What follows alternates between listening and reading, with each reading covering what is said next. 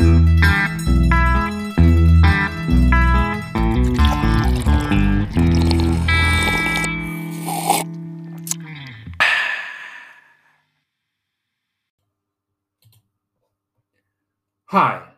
I'm the strategist cowboy.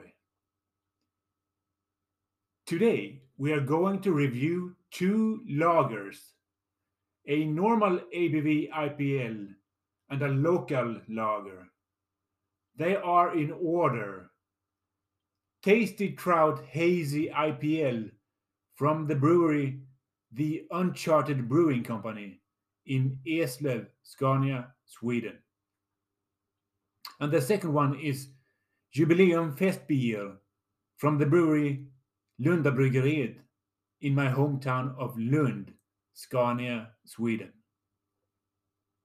But our first contestant this week is the Tasty Trout Hazy IPL from Eslöv in the region of Skåne, or Scania as they say in the English-speaking world, in the south end of Sweden.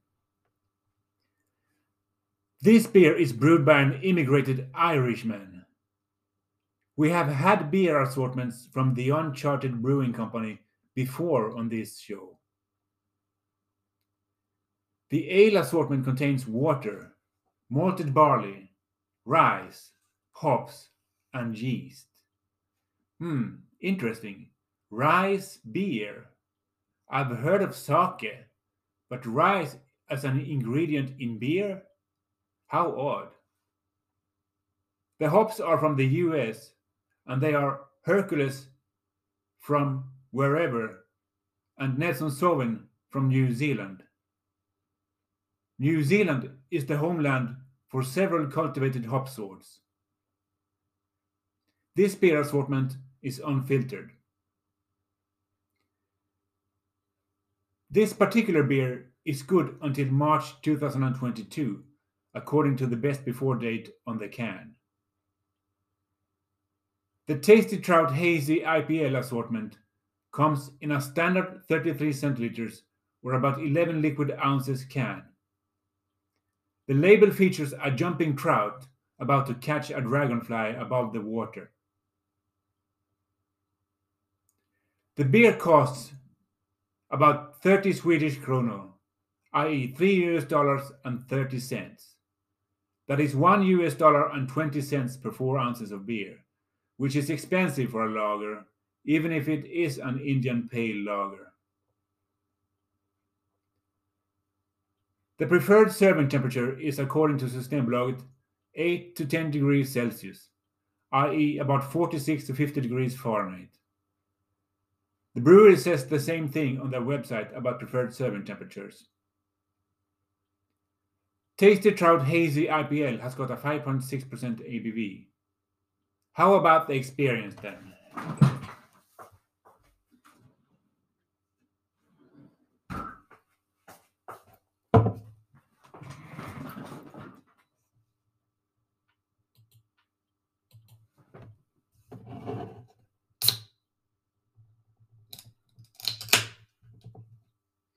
Let's just measure the temperature first. If it's even any use of doing so.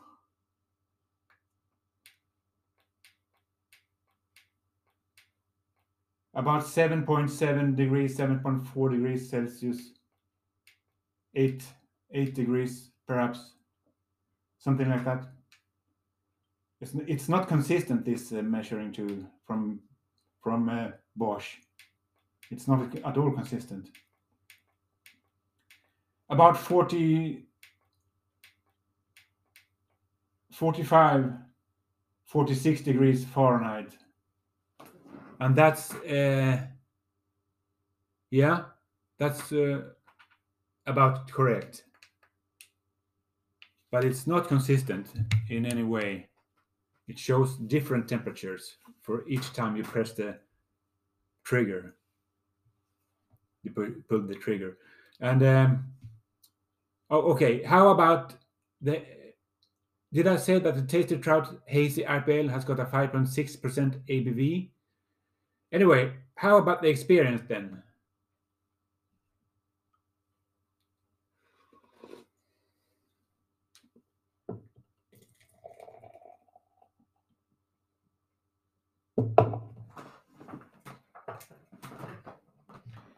this beer has got certainly got a tall head, almost 6 fingers tall. I mean, 6 fingers, almost, or 5. But anyway, that's very foamy. And I haven't even poured up more than half the beer, or even that. Perhaps not even that. The color of this beer it's clear, it's very clear, it's light yellow, lighter than urine. Light yellow, whitish almost, clear as well. I can see the lines on my fingers, clear.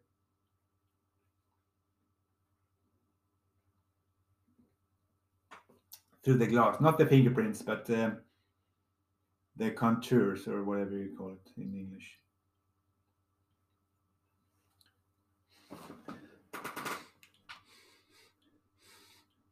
It got a nice aroma, but it's a lot of foam on it, a lot of foam on the beer, so it's a little bit difficult to smell through the foam. But the foam smells too. Has got an aroma, but it's okay. It's very good.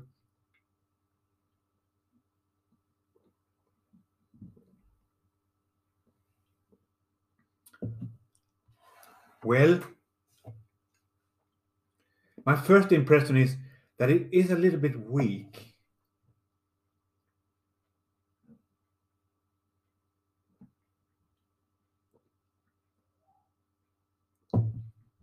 Not watery, but a little bit weak, perhaps.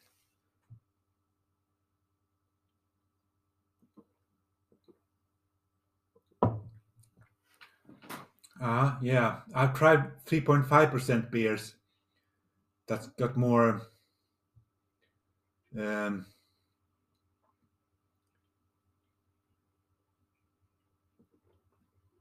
more of a body than this one. But it doesn't taste bad. So it's not very rich.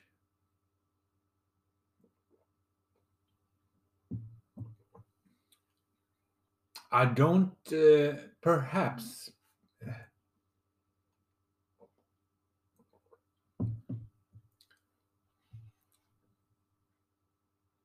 I don't think it's bread-like. I wouldn't say that it is. So, okay.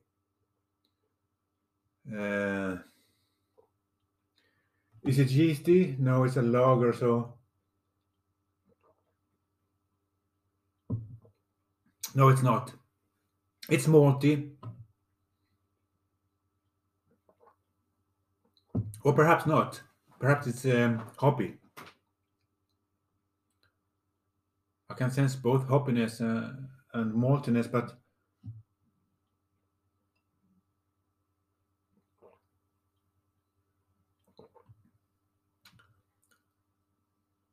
it's hoppy. It's quite hoppy on my palate.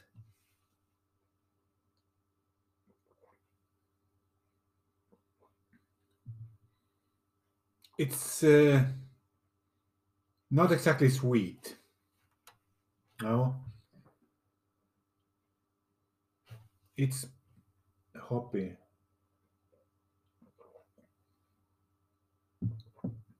It's not candy-like.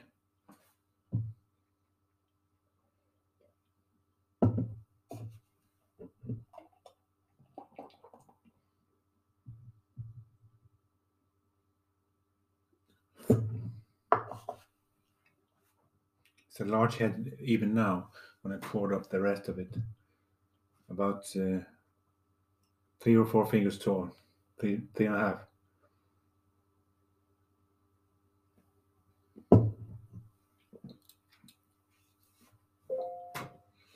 Sorry. Let's turn this one off. Is it fruity?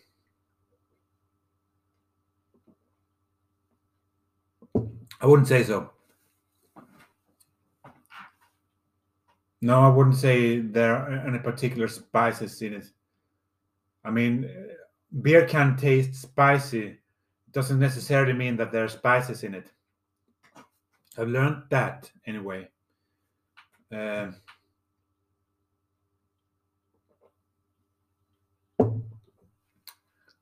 I don't sense any herbs.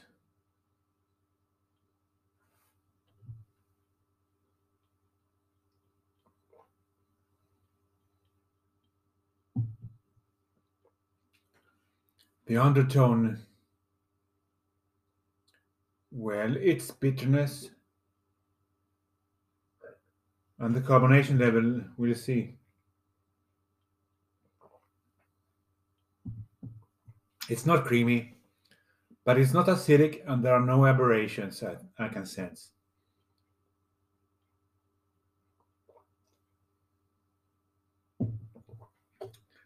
Maybe rice beer isn't, even if it's not completely only rice in it, there are barley, malted barley in it too,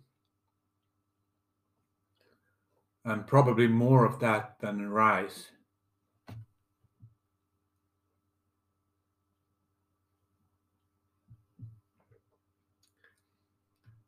But I don't think I like if every beer with rice in it tastes like this. I wouldn't buy it very often.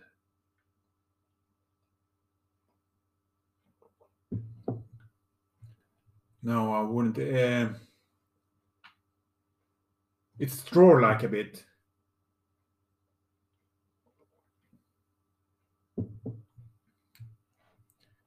Okay, that's about it, I think.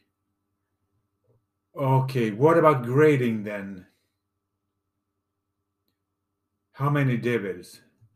Well,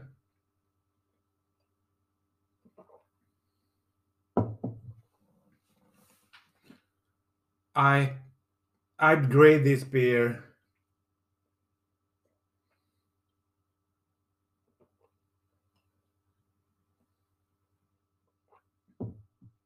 5 devils out of 10 possible. So it's an average beer on the market. But I think I graded another beer there. What was that beer called? Like let's see here, the Tasty Trout Hazy IPL from let's see here, on the Uncharted Brewing Company. I think the Uncharted Brewing Company had a beer called I'm not sure, but it was a Raven on it, and I think it got a little bit better, a little bit higher grade for me, grading for me. But this one, I wouldn't buy a rice beer necessarily again, and I can understand why people or breweries don't make rice beers. That it's not usual, it's not common in any way, and I can understand why if everyone tastes like this. But I think I graded the former the beer I tried. I don't know when I tried it, but it was a while ago. I think I graded it better than this one. So maybe it's just the rice beer, the rice in the beer, that doesn't make it so good, or it makes it not so good. Well, I think it is the rice. Anyway, let's move on to the second beer. Our second contestant for today is the Jubileum Fest beer from Lunda Bryggeriet, also an old acquaintance of ours. The ingredients in the Jubileum Fest beer are most probable water, malted barley, hops, and yeast. Standard ingredients, that is. But I can find no information about this beer assortment on the brewery's website. The information on the bottle says that the ingredient hops are of the American sort Cascade and the German sort Magnum, but the hops are cultivated here in the region of Lund. The malts are of the types Skånsk Pilsner malt and sour malt. They are also cultivated very nearby Lund. It isn't a Jule beer, but they have a similar looking Jule beer on their website. This particular beer was good until December 2021, according to the best before date on the bottle. Today it is January the 21st of 2022. But it has been standing in my cooler for the whole duration since I purchased it about a year ago or so. The Jubileum Festbier assortment comes in a slender bottle. The bottle is size 33 centiliters or about 11 liquid ounces. The bottle's label is one-folded and yellow-green with a golden circle framing the brewery's name on the bottle. I can conclude that this beer assortment costs about 24 Swedish kronor, i.e. $2 and 60 cents. That is $1 per 4 ounces of beer. The preferred serving temperature as a light lager is probably 8 to 10 degrees Celsius, i.e. about 46 to 50 degrees Fahrenheit. Jubileum Festbier has got a 5.8% ABV. How about the experience then?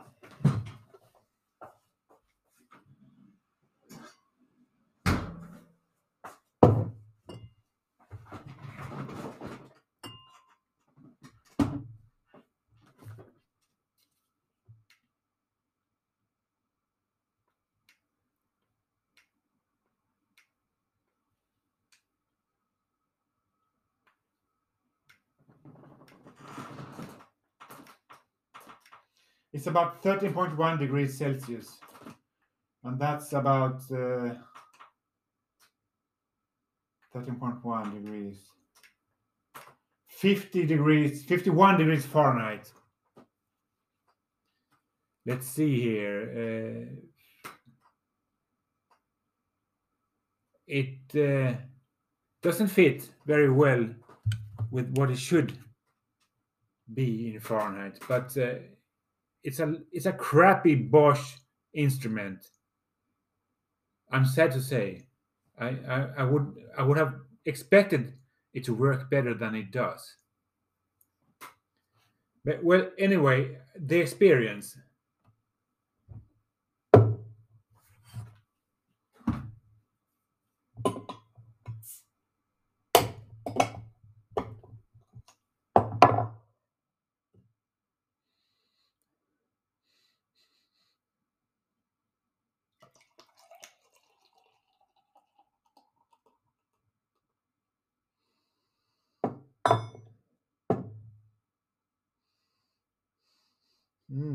It got a nice aroma.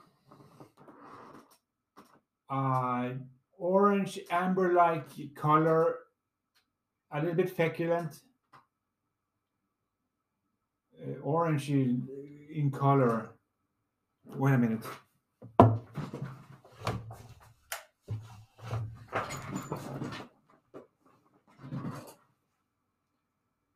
Yeah, orangey in color. And it's got a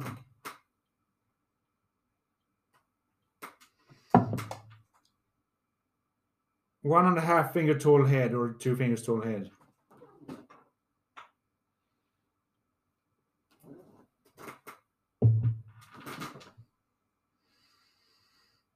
Nice aroma, as I can smell it.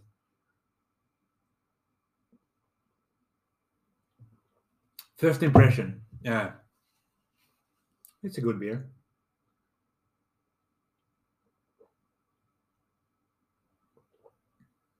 That's my first impression. Well, is it rich?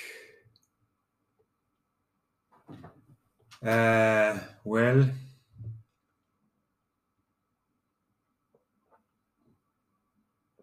it's richer than the former beer. Mm.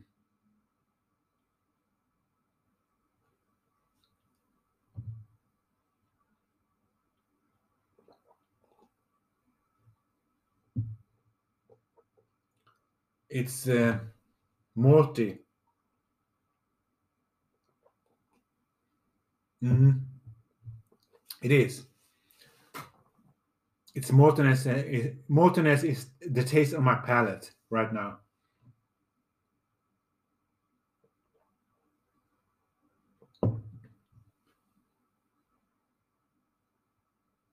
It's a little bit, perhaps not sweet, but not sweet.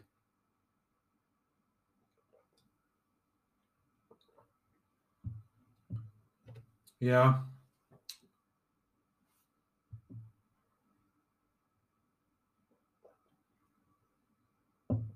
Still a little bit hoppy. It's not candy-like.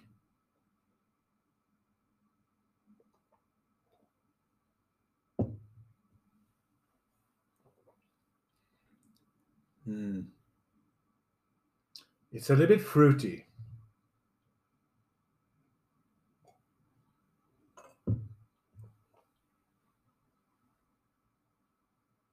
Peach-like, orangey-like, and I think that's it.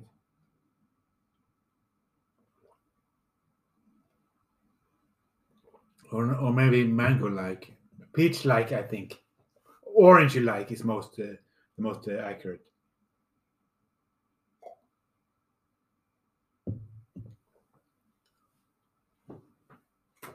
And there are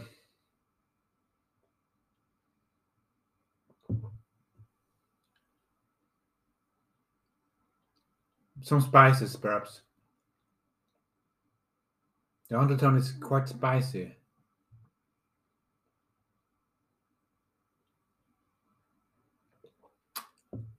On the carbonation level, I don't know yet, but I can say that the former beer had quite a large or strong carbonation level.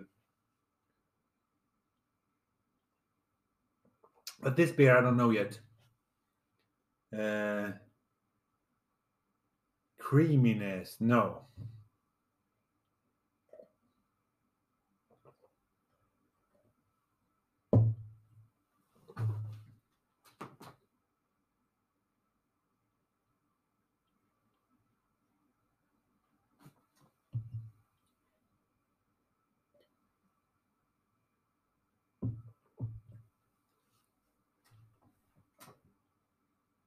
Hmm.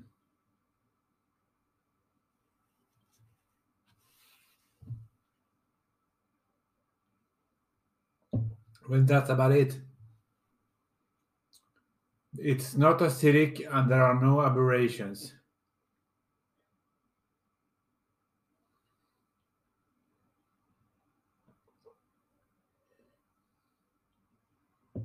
It's a good beer. Better than the former beer, but that might have to do with the former beer was a rice beer, partly a rice beer.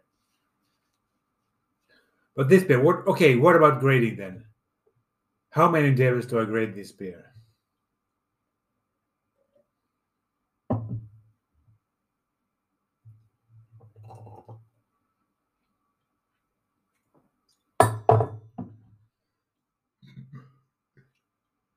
Pretty high carbonation level, perhaps.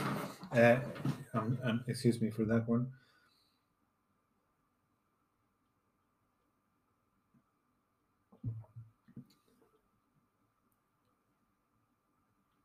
I grade this beer.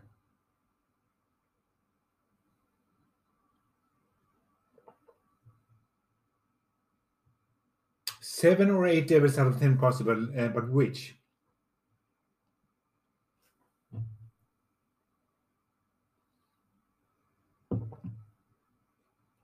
It tastes more bitter now as I've been drinking it for a while.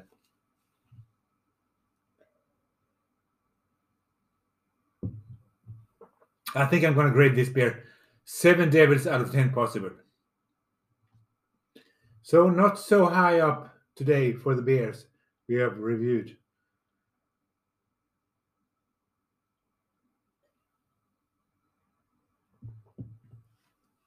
But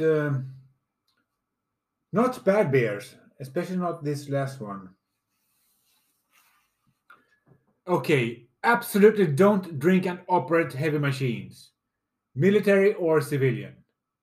Drink responsibly or not at all. Don't drink at all if you're underage or pregnant.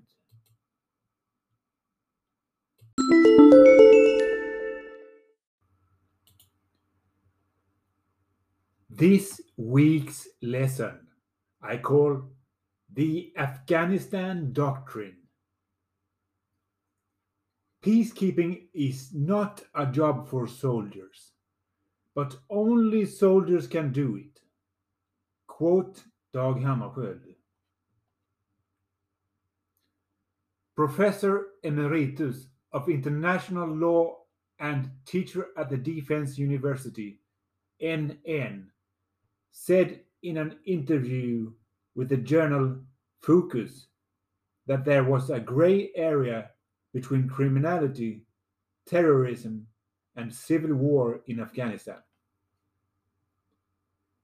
He said this to circumvent the fact that Sweden was involved in the same war as the United States, to avoid any discomfort for Sweden as a state, and of course for his and his family's own part, and for the Defense Academy's part. I do not intend to say whether I think this is right or wrong.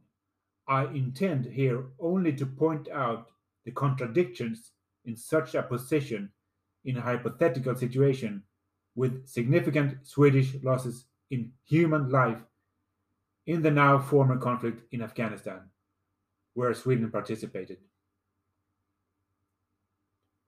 All international conflicts Sweden participates in militarily are based on a UN mandate, but that does not make the activities in foreign countries less of a war if the majority of the warring countries' military units and governments called it a war and lived the war. Some call the Afghanistan war a civil war, but US involvement made it a war, right? Was it a civil war seen with Swedish eyes and a war seen with American eyes? NN went on to say that a Taliban shooter would be arrested by Afghan police and prosecuted by Afghan prosecutors, or by Swedish prosecutors if the crimes were directed at Swedes. NN himself said that the unclear jurisdictions hassled it up for him, or rather he said, it's a tangled situation. I believe that it should be military prosecutors who upholds the laws of war, who investigate wild shootings with fatal consequences, if it is even necessary to investigate. It can be upsetting for the victims' families to learn that the bullet that killed their son or daughter was Swedish, when no one is interested in or assisted by knowing it. Only when it comes to suspected serious misconduct it could be of interest to sort out the causality for such a shooting. To initiate a preliminary investigation, as Chief Prosecutor Christer Pettersson at the International Prosecutor's Office in Stockholm did, according to the Criminal Code, into the deaths of 2 killed Swedes, when the crime was committed in another country and it was generally accepted that we were not a combatant in the civil war. seems only to be a puppet show. Because either we were a warring party and the deaths must then be investigated in Sweden, or we were not a warring party and the crime must then be investigated and prosecuted in Afghanistan. It should be acknowledged that the reason why they chose to start an investigation in the first place was that there were suspicions that the fatal shots could have come from the Swedes' weapons, and the punishment for this crime is more than 4 years in prison. Would any Swedes have been convicted if it turned out that the killing bullets came from one or more of our weapons? No, evidently not, because the investigation showed that it was probably Swedish bullets that killed the 2 Swedish soldiers, but no legal actions followed.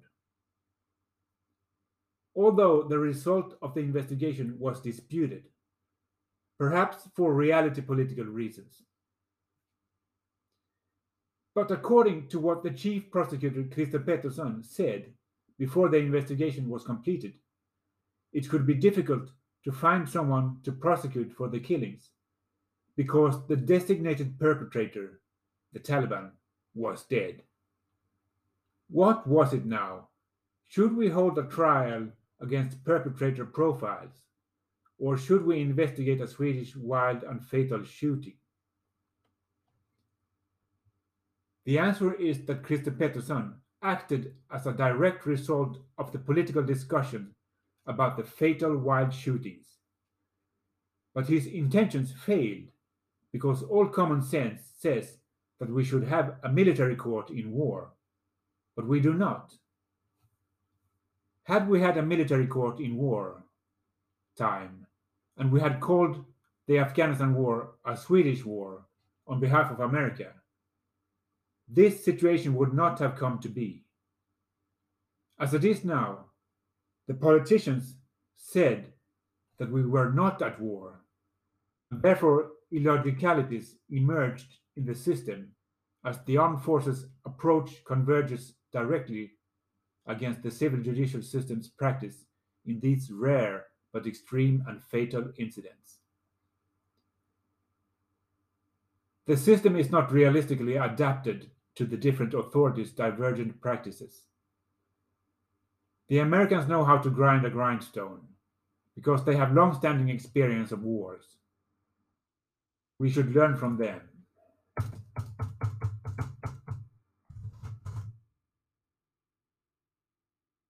In addition, it was inconsistent to call it a civil criminal investigation and not prosecute the Swedes who shot and killed the alleged perpetrator with murder, if we, as NN claim, were not at war. NN called the action expansive self-defense. The lack of martial laws enforced by the military is evident.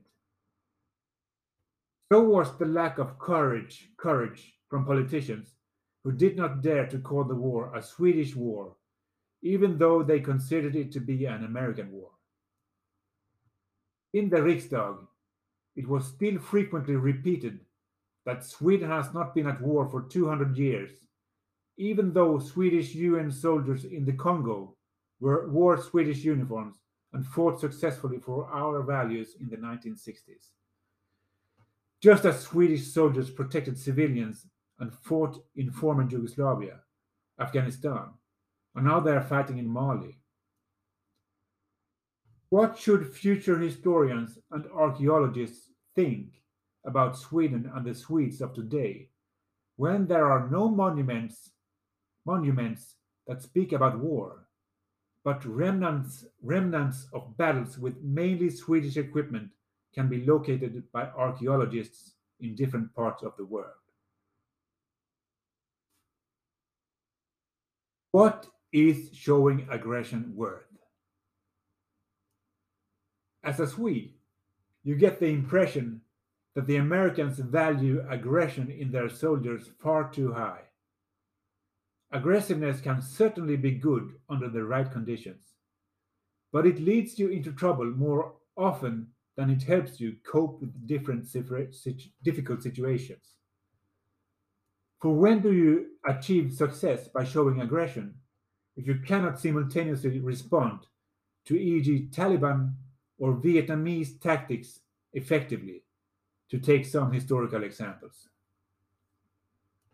Do not the tactics and combat techniques of an enemy have to be analyzed and solutions implemented in the education doctrine before any aggression is shown? Well, yes and no. Operational superiority that the Americans have had in their modern wars means that their own side can gain an advantage, although this presupposes that it is possible to deploy cruise missiles and close air support/attack helicopters. Infantry weapon systems with massive effects, such as the FGM 148 Javelin, also help to win any war. It was not the fault of the Americans that they did not seem to be able to decisively win the war in Afghanistan. The defender had one great advantage: it was their country. The sub-factors that it was the Taliban's country that gave them several advantages in that war are not difficult to pinpoint. In short, the Taliban knew their own people and could at times hide among them, and they allowed themselves to terrorize civilians if they did not get their way. The Americans contrasted with their law of armed conflict, LOAC, and they could not expel the locals in a purgatory war. The Taliban also knew their land and could act camouflaged in defensive positions in an ambush. The Taliban could set IEDs. It was not advisable for the Americans to do so. When the Taliban were not in the area, e.g., because of the winter season, the Americans could not win if they did not plan to stay in the country forever. When the Americans are no longer in the area, the Taliban have won. That's all. But wait, maybe they plan to stay in the country for a very long time. To quote Wikipedia, the United States Geological Survey is actively surveying southern Afghanistan for rare earth deposits under the protection of United States military forces. Since 2009, the USGS has conducted remote sensing surveys as well as field work to verify Soviet claims that volcanic rocks containing rare earth metals exist in Helmand province near the village of Kaneshin. End quote. They estimate that there are 1 million tons of Re, rare earth elements, there, which is quite a lot. Re is used, e.g., for lasers and electronics. Is that why the Americans fought so fiercely over the Helmand province? To finance the war to some extent? Or at least seize raw materials? It's the same game that goes on throughout history.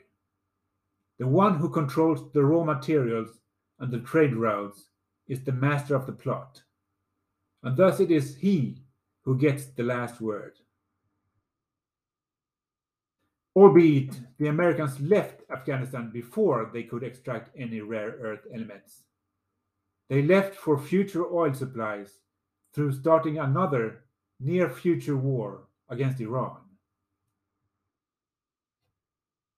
For the record, imagine how easy it would have been to win and gain ground in Afghanistan if we had engaged in medieval warfare, just as it was relatively easy for the Germans to advance on the Eastern Front in 1941. There is nothing else military that is as difficult as discerning insurgents from civilian population and neutralize them without harming the civilian population, without having any real front line, especially when the insurgents are hiding among the civilians.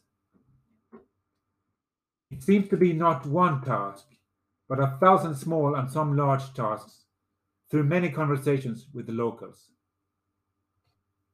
In addition, there is usually a grey area or some cooperation between the civilian population who do not carry weapons and the insurgents, plus and often included armed criminals.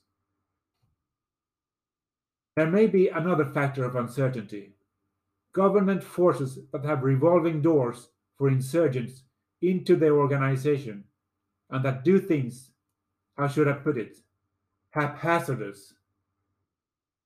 They often indirectly risk the lives of Swedish soldiers unnecessarily. Mujahideen should be glad that they did not have the Germans from the Eastern Front in 1941 against them, because then they would have to starve to death if they had used scorched earth tactics and expulsion of the entire populations of multiple villages. Demographic map pictures concerning ethnicity, religion, clan relationship, rebels, and their strength and movement patterns. Anyone who possesses such a map, such a map image, does not have to hand over to the next contingent with so many unnecessary words, which in any case cannot be snapped up or memorized in detail. Then you would not have to empirically learn from your own experience who is engaged in asymmetric warfare and where and how. A learning that is hazardous and takes time if you're new at the game. With experience you can go far, but with planning you live longer. One can add to the map images that rebels suspected weapon systems and armament. Here Militära underrättelse- och säkerhetstjänsten, MUST, can help from the home front by figuring out where the insurgents get their weapons from and what type of weapons the insurgents have. If you play every morning the simplest war game based on previous enemy attacks, empirical, topographical map images, possible drinking water reservoirs, most recently used weapon types, presumed clan affiliation for the rebels and surrounding villages, it will be easier to create a pattern of enemy movements and thus plan your route on site in the conflict area. As far as future and contemporary missions, such as perhaps Mali, are concerned, research on ethnicity, etc., should be carried out even before a decision has been made in the Riksdag to act. But be careful what you wish for, because it might come true. Thank you, and see you later, alligator, at a wild crocodile. Oh, thank you.